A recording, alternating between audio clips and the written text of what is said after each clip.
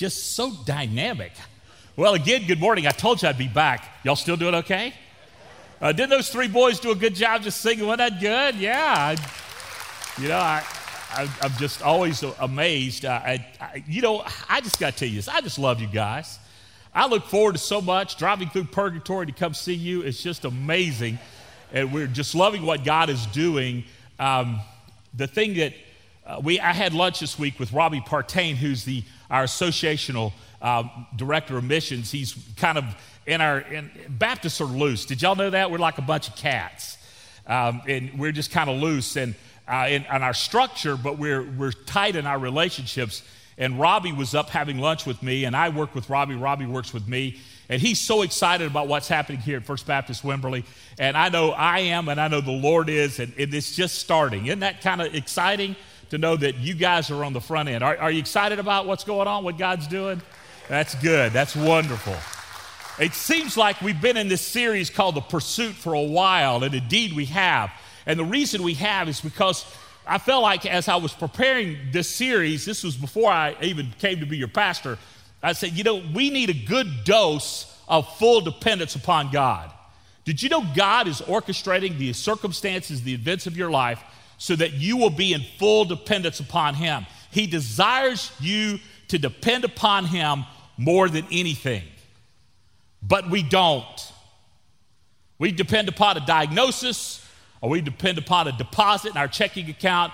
We depend upon our relationships being in unity, and we kind of think of God in the afterthought. With God, now I'm just talking about me, y'all. Talking about me, not talking about you. If you're getting upset with me, don't get upset with me. I'm talking about me.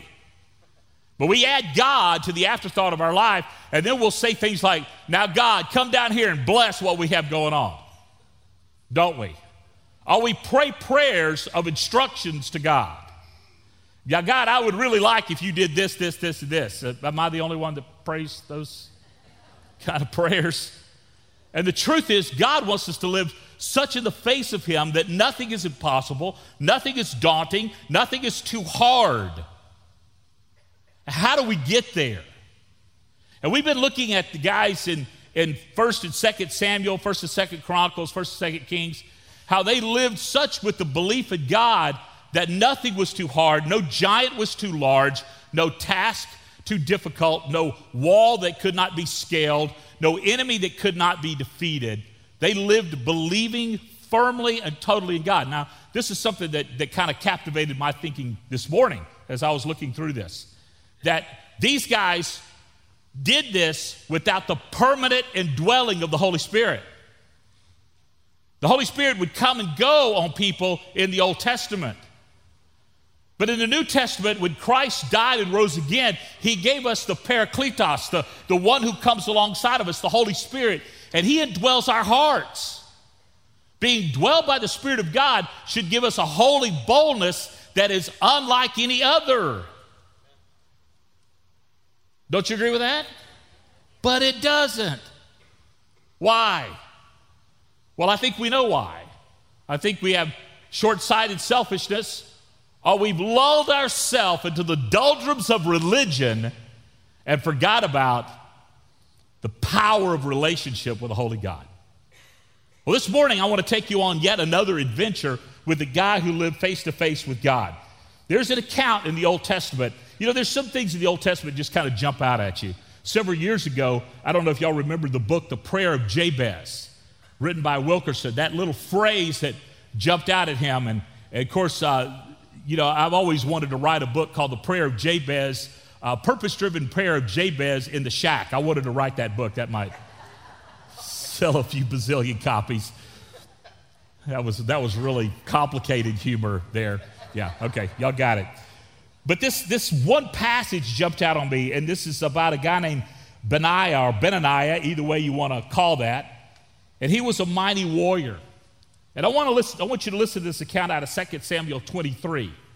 And then we're going to fast forward to the book of Colossians. And as Paul wrote, now this is the cool thing about Scripture. Scripture reveals Scripture to itself. And we're going to look at one passage of Scripture and pull this apart about what does it mean to live like this. How do you live like this. Let me read for you, and it'll be up on the screen. It's in 2 Samuel 23, verses 20 through 22. There was also Benaiah, the son of Jehoiada, a valiant warrior from Kibzel, and he did many heroic deeds, which include, and here's his resume, killing 2 champions of Moab. 2, another time on a snowy day, he chased a lion down into a pit and killed it. Y'all ever seen a lion? I mean, my friend, Lee Franklin, he's gone to Africa and he's killed lots of animals, and he has them mounted in his dining room. And he has a full-size lion mounted in his dining room. They are huge. And this dude chases it into a pit on a snowy day and kills it. He doesn't have a gun. He perhaps has a spear or a sword. But what's going on in the guy's heart? And he says, "Here, kitty, kitty, kitty, kitty, kitty," to a lion. I don't know if you've ever heard a lion roar. My same friend Lee Franklin said the time he's been most afraid, he was on a hunt in Africa in a walled tent, and he heard a lion roar outside his tent. Now, in preparation for his trip to Africa, he was reading a historical account about people who had been killed by African animals. That's called stupid. You don't read that before you go to Africa. And he said he heard this lion roar, and he heard a scratching at his tent kind of simultaneously, and he knew that lion was about to burst into that tent and devour him and pick his teeth with his bones. But it was a mouse in the corner that was scratching on the tent. So I think that's a good spiritual lesson to us. Sometimes we hear a lion, and it's just really a mouse. And of course, the Bible calls Satan a roaring lion, but you got to remember that lion has been defanged and declawed through the cross of Christ. That ought to get an amen, but it didn't. We'll try harder. All right. Once armed with only a club, he killed an Egyptian warrior who was armed with a spear. Benaiah wrenched the spear from the Egyptian's hand and killed him with it. Deeds like these made Benaiah as famous as the 3 mightiest warriors, and we talked about the 3 last week. In the account in Chronicles about Benaiah, it says the Egyptian was 7.5 feet tall. He was Shaquille O'Neal. And he took the spear away from him and killed him with the spear. Benaiah was a bad dude. Let me tell you about Benaiah, just give you a little more history before we get into the rest of the text. Benaiah became David's bodyguard. Now, David was a mighty warrior in his own right, but David had a bodyguard named Benaiah. Now, interesting, could you imagine the interview process of Benaiah as David looked at Benaiah's resume? Oh, killed 2 mighty warriors, 7.5-foot Egyptian, lion in a pit, snowy day. You're hired. Let me say this, okay?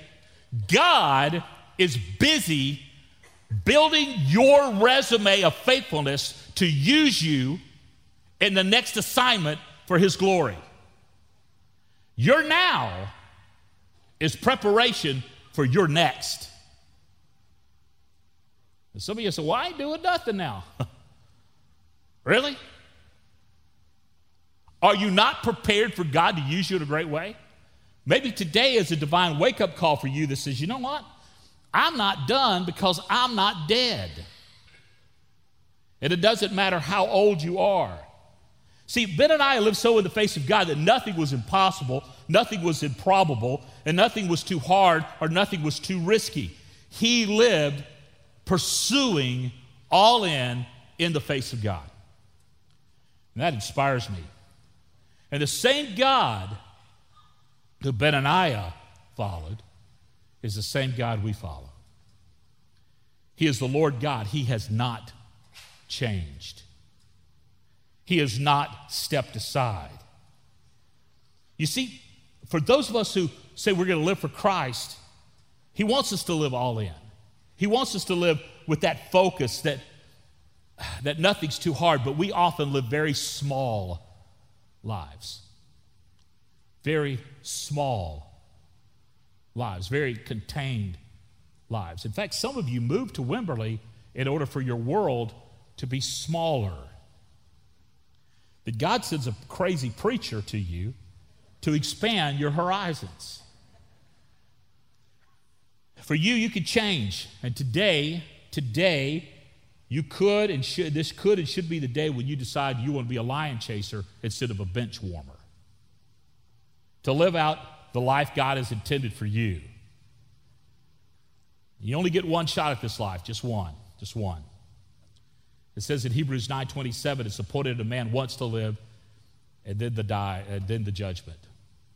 Appointed man wants to die and then the judgment. We only get one shot. And some of us are in the last half, or quarter, or tenth of that shot. So what are we going to do? Make my life count. I don't know about you, but I want to live to make Jesus famous. So let's pray. Father, I pray that you just speak through me this morning, that the words that I say will be customized to these that hear. Father, the words that would come from my heart are nonsense and noise, but the words that come from your heart are life and peace. And I pray you just speak in your power, in your truth, in your way to these people whom you love and I love as well. Thank you for what you're going to do, and I pray this in your name. Amen. Now, I invite you to take the weekend with you notes out of your bulletin, your worship guide, whatever we call that thing. Take it out of there and jot down some notes. There's also some passages of Scripture that'll follow you this week. I hope you've been participating in the 99 days of prayer. You have a new memory verse starting this week. Some of you are saying, well, I never got the last one. Well, you still have time. Okay? We're not going to kick you out if you fail the test. We're going to keep you. But you have a new memory verse. And then this afternoon, we're going to be focusing on the next set of renewals, and that's relational renewal. And our prayer gathering, we will be praying for each other. And so you guys look forward to that. Now you say, well, you going to make me pray out loud? No, I will not make you pray out loud. Are you going to embarrass me in public? Only if you're Dan, I will embarrass you in public. Right, Dan? But no, it's going to be a loving, good time. Look forward to that. This morning, I woke up with more moving parts in my head that I could keep up with. Y'all ever done that? You got this, you got that, you got the other. We got a new grandbaby. We've got a 2-year-old who is consuming. Tara's been with that baby, and I've been here. She's not here. It's just like, I got to introduce Sean. I just got lots of stuff going on in my head. Y'all ever like that? No? I'll preach on lying next week, okay? But the truth is, I think God has a message for us today, and the distractions that come my way could be a diversion from you hearing what God wants to say to you today. And so we're going to look at one passage of Scripture, and it's out of the book of Colossians. I love the book of Colossians.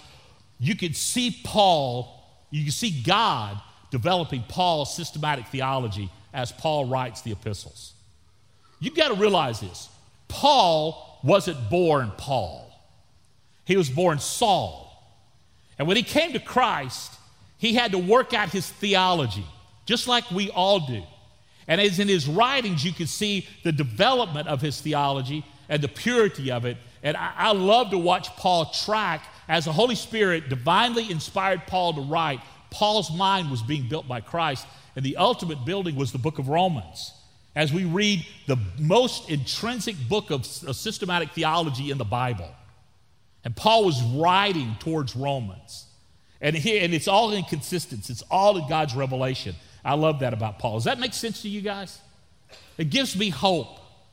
I've been a pastor for 36 years now, and I've not stopped growing in the Lord. I don't want to stop growing in the Lord.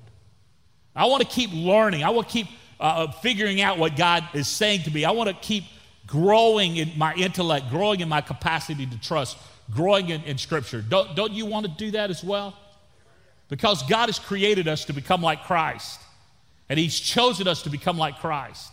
So it requires us to lean in and to grow that we might honor God. So let me look at this one passage today. And this is what God says to you this morning. To them God has chosen to make known among the Gentiles the glorious mystery of this mystery, which is Christ in you, the hope of glory. Now, you look at that passage of Scripture, and you might memorize that. Some of you might have memorized that. That's the ESV version of that, because I looked at several different English translations trying to find what I thought was the closest to the original language, and this is where I found it. To them God has chosen to to make known among the Gentiles the glorious mystery of this mystery, which is Christ for you, the hope of glory. Now, you looked at it and you said, well, that's kind of an innocuous saying. That's kind of Paul at a conclusion saying. But this passage is so packed with powerful transformation. And I want us to pull it apart bit by bit. Just like you would take a beautiful diamond and hold it up to the light with the jeweler's loupe and see all the multifacets of it without flaw. I want you just to look at this passage today. To them God has chosen. That's you. You have been chosen by God. You have. How do I know that? Because you're under the preaching of the gospel. That's how I know that. That you've gathered together with other people who believe that Jesus Christ is Lord, and we're here intentionally gathered together to honor him, to sing to him, to gather with him. Now, some of you have yet to commit yourself to Christ, and you know who you are, but you have been chosen. Why? Because you're here.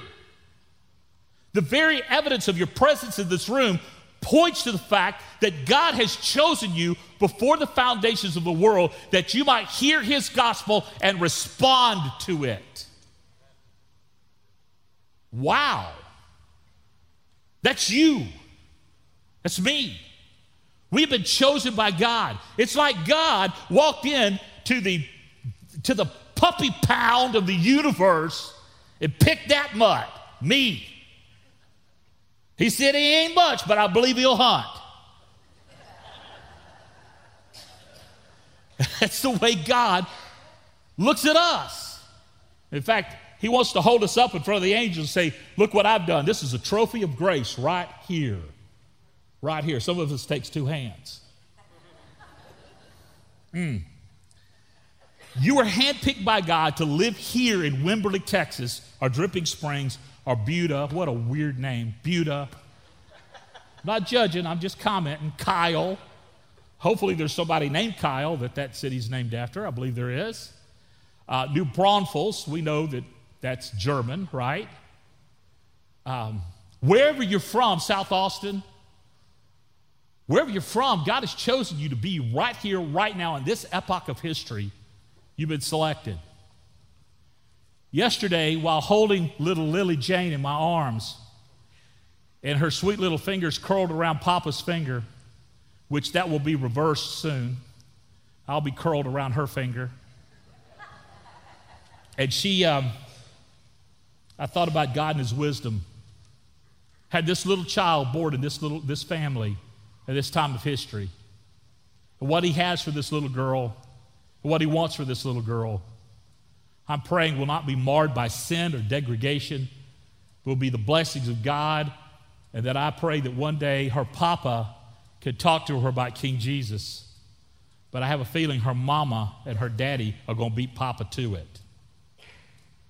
And as we pray with little Ivy and as we pour our life into these, you know, grandchildren are the reward for not killing your children. Did you know that? It's just the blessings of God. That God has chosen you. God has chosen me. Why in the world? Why in the world am I in Wimberley, Texas? Why in the world? Because God chose it. And you guys were desperate. And God chose it. Why are you here? Because God chose you to be here. Why do you live? Because God is working you. You are no mistake. And I want you to say that. I want you to listen to this. And you have all the resources of heaven at your disposal to live all for Jesus. You have all the resources of heaven at your disposal to live all for Jesus. So stop thinking ordinary and small and chase lions. Chase lions. You know, the great lie is that God cannot nor will not use you. And he will. And he will. One of my heroes was my father. And my father and I had a conversation about this passage of Scripture. In fact, right now, our staff is reading a book called In a Pit with a Lion on a Snowy Day by a guy named Mark Batterson, a pastor named Mark Batterson. I met Mark about 10 years ago. I had the privilege of being one of the first ones to read this book, and I've encouraged every team I've led to read this book because it just pours encouragement into you, and I encourage you to read it, In a Pit with a Lion on a Snowy Day. My dad and I were talking about this because I've always been that kid that's a risk taker. That if I had a sure thing, I wasn't comfortable. I wanted to risk. I wanted to live out on the edge. I wanted to feel the wind of the Spirit in my face. And I was about to step away from something I'd started into something I would start over, and my dad was really nervous about it. And I said to Dad, Dad, I'm going to move to Tallahassee, and I'm going to start this church because there's a lion roaring in Tallahassee that needs killing. And my father said, well, son, I hope that lion don't eat you. But God always sends his best and his bravest to the hardest places. I did not know that Tallahassee was a pathway to Canada.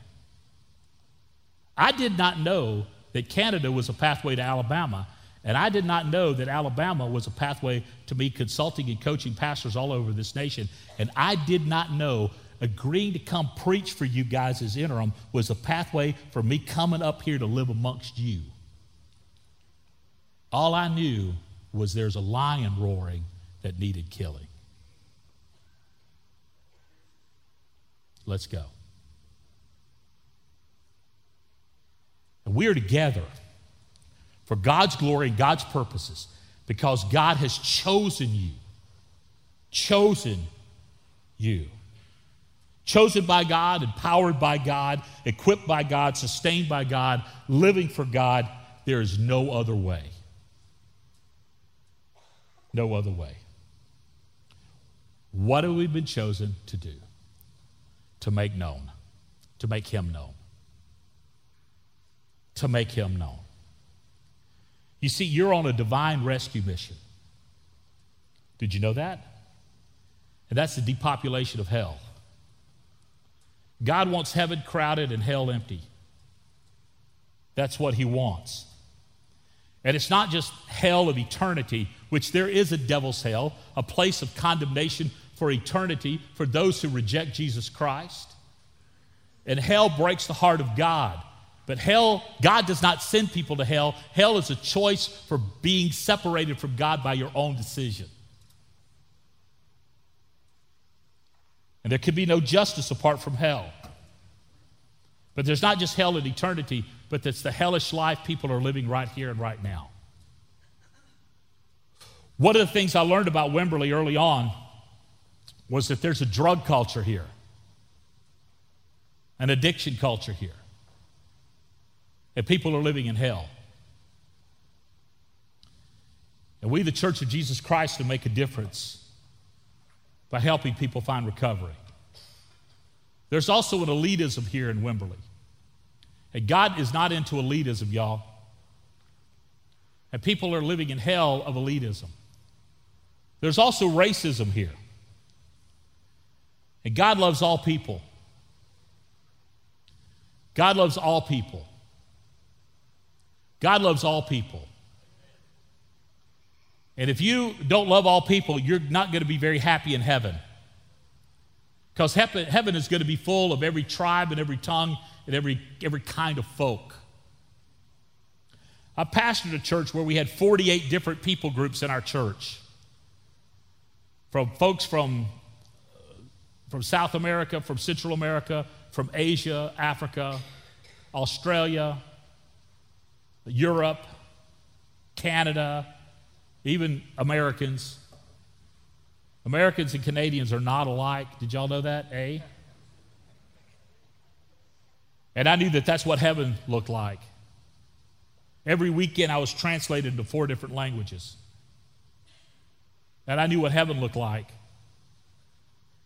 And God loves all people. We're called to make him known. You see, we're not a part of a religion. We have a relationship with God that's a movement for God. If you study the etymology of the word for church, which is ecclesia or ecclesia, either way you want to pronounce that, then it means this. It means the assembly. It means the called out, called together on purpose. In Greek, it was used as a military term or a political term, like there was an assembly on a purpose.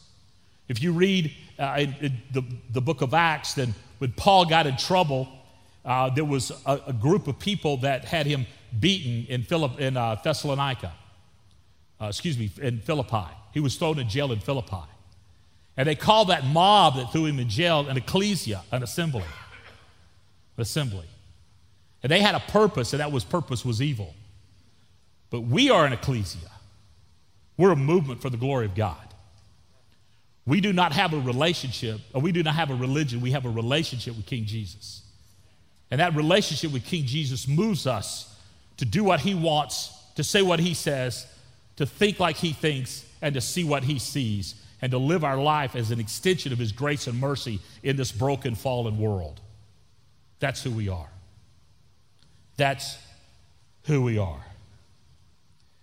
And we must change. Let me say this to you. I want to say it in love. But here in Texas, we live in the center of what I call churchianity. When you have a conversation with someone, usually about the second or third thing you ask them is, where do you go to church? Now that's becoming less and less the norm. But church has not lost its power or its authority. Where do you go to church? We live in the center of churchianity. But God doesn't want us to live in the center of churchianity. He wants us to live in the center of his will. And he is willing that none should perish, but all come to repentance. So I asked our staff this not too long ago. In fact, I wrote it on my whiteboard. If you come into my office anytime, you'll see my whiteboard, and I think out loud on this whiteboard. The other day, I was drawing organizational charts, and it looked like my brain had exploded all over the whiteboard, and it was confusing to everyone. But me, I kind of figured out where we were going. But I asked them this question: are we willing to do things no one else is doing to reach people no one else is reaching?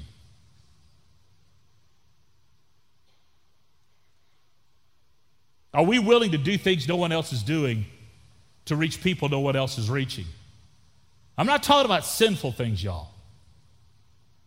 I'm talking about really, truly living all for Jesus. Breaking out of our comfort and our convenience to say we will live differently. You see, the mystery, to make known the mystery of the mysteries, the mystery is that God would care enough to save my sorry hide because I'm a Gentile. And so are you. Paul was writing to a group of people that were Gentiles, and the Jews were saying, you're not acceptable, we're elite. It sounds like racism to me, doesn't it to you? Have y'all watched the news lately? Do you see where racism's taking our country? The Church of Jesus Christ is anti-racism and into acceptance and loving of people. I heard someone say, those white supremacists, we ought to kill them all. I said, you're becoming one of them. Be kind, tender-hearted to each other, forgiving each other, just as in Christ God has forgiven you. Let the words that come out of your mouth be for building up, not for tearing down. And the people with the tainted view of social elitism need Jesus. And people that are pushed to the margins of society need Jesus. And we need Jesus. I saw a shirt in green the other day that said, y'all need Jesus. I started to buy it because it's true. It's true. The mystery is glorious because it cost God his lifeblood. That Jesus died to make this mystery known to us. So I want to ask you this question. I wanted to get it personal to you. Who do you know that he's Christ that you need to share that story with? Your story. Where would you go if God asked you to share that story? Would you care enough? He would care enough to save us, so we care enough to go for him. I want to say this to you, and I want you to write this down. People come to Jesus best on the arm of a trusted friend. You could bring them to these gatherings, and we gather here, and they'll hear about Christ and Him crucified, and they probably will respond to Jesus, but they're not going to come unless you ask. George Barna, the great pollster, did a poll of Americans, a survey of Americans, a large group. He said 80% of people are likely to attend a church if they were invited. We could send out a direct mail piece that has a 0.03% effectiveness. But an invitation has an 80% effectiveness. Look around you. There's space. There's room. And we run out of room, we'll build some more room. Won't we? Some of you go, I don't know about that. How much is that going to cost? That's absolutely the wrong question. It'll not be easy. So what? Lion needs killing. What are the lions that I see roaring? I'm going to give you a few. Poverty. Rescuing somebody out of poverty without telling them about Christ is irresponsible. But leaving them in poverty is irresponsible as well. Corruption. We live in America. There's no corruption here. Once upon a time, there was, I could tell you a fairy tale. Pandemic diseases. It's not a sin to be sick, y'all. Miseducation, misinformation. It's amazing to me. We live surrounded by major universities where ignorance is on display. Spiritual emptiness. One thing I love about Benaniah, the son of Jehoiada, he did not fear the lion. He chased it. He didn't find himself in a pit with a lion on a snowy day. He chased the lion into a pit. 500 pounds of fur and fury. He chased the lion. Now, let me conclude this talk, and we need to stop. Y'all have had enough. We didn't pass out enough apples. See, Christ in you, He is the hope of glory. Christ in you, He is the hope of glory.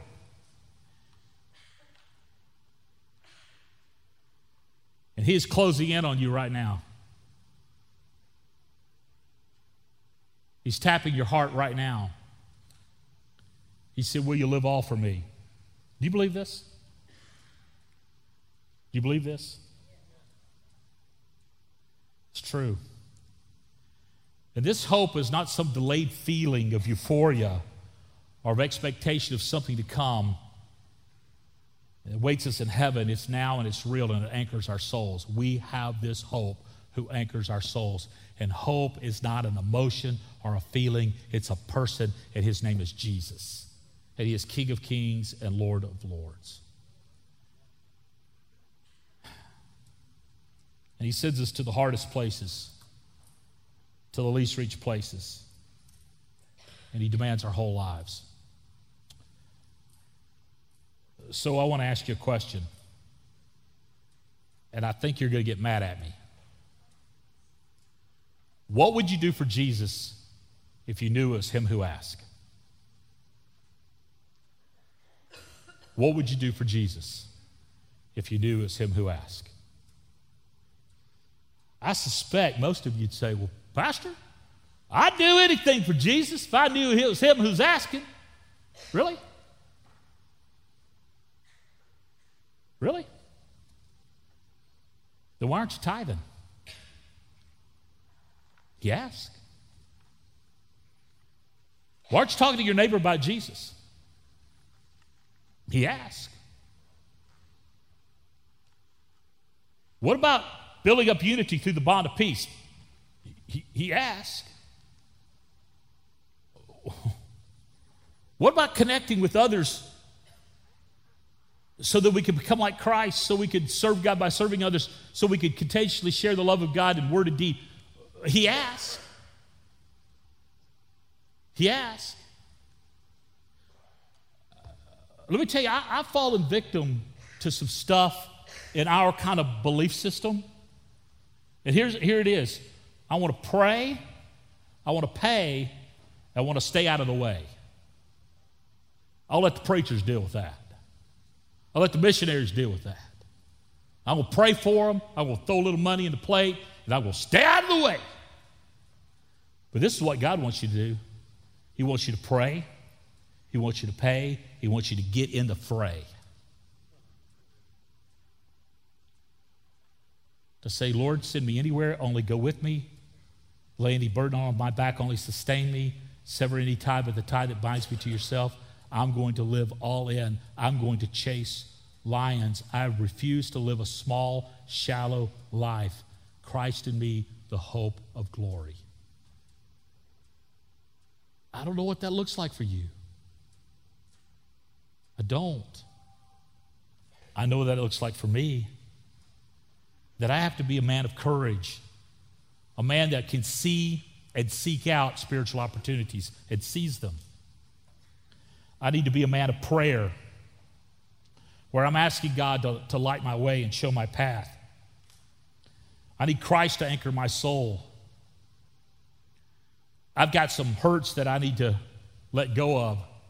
I've got some habits I need Jesus to redeem me from. And I've got some hang-ups that are based on my preference that I need to let go of. I need Jesus. I need Jesus. And I've got him. What about you? You see, don't settle. Chase lions. Live all for Jesus. As I wrote this talk, this crazy week I had, I realized this. I live for the Lion of Judah. I'm going to chase that lion. Not into a pit on a snowy day, but to the eternal, unshakable kingdom of God for his glory. For his glory.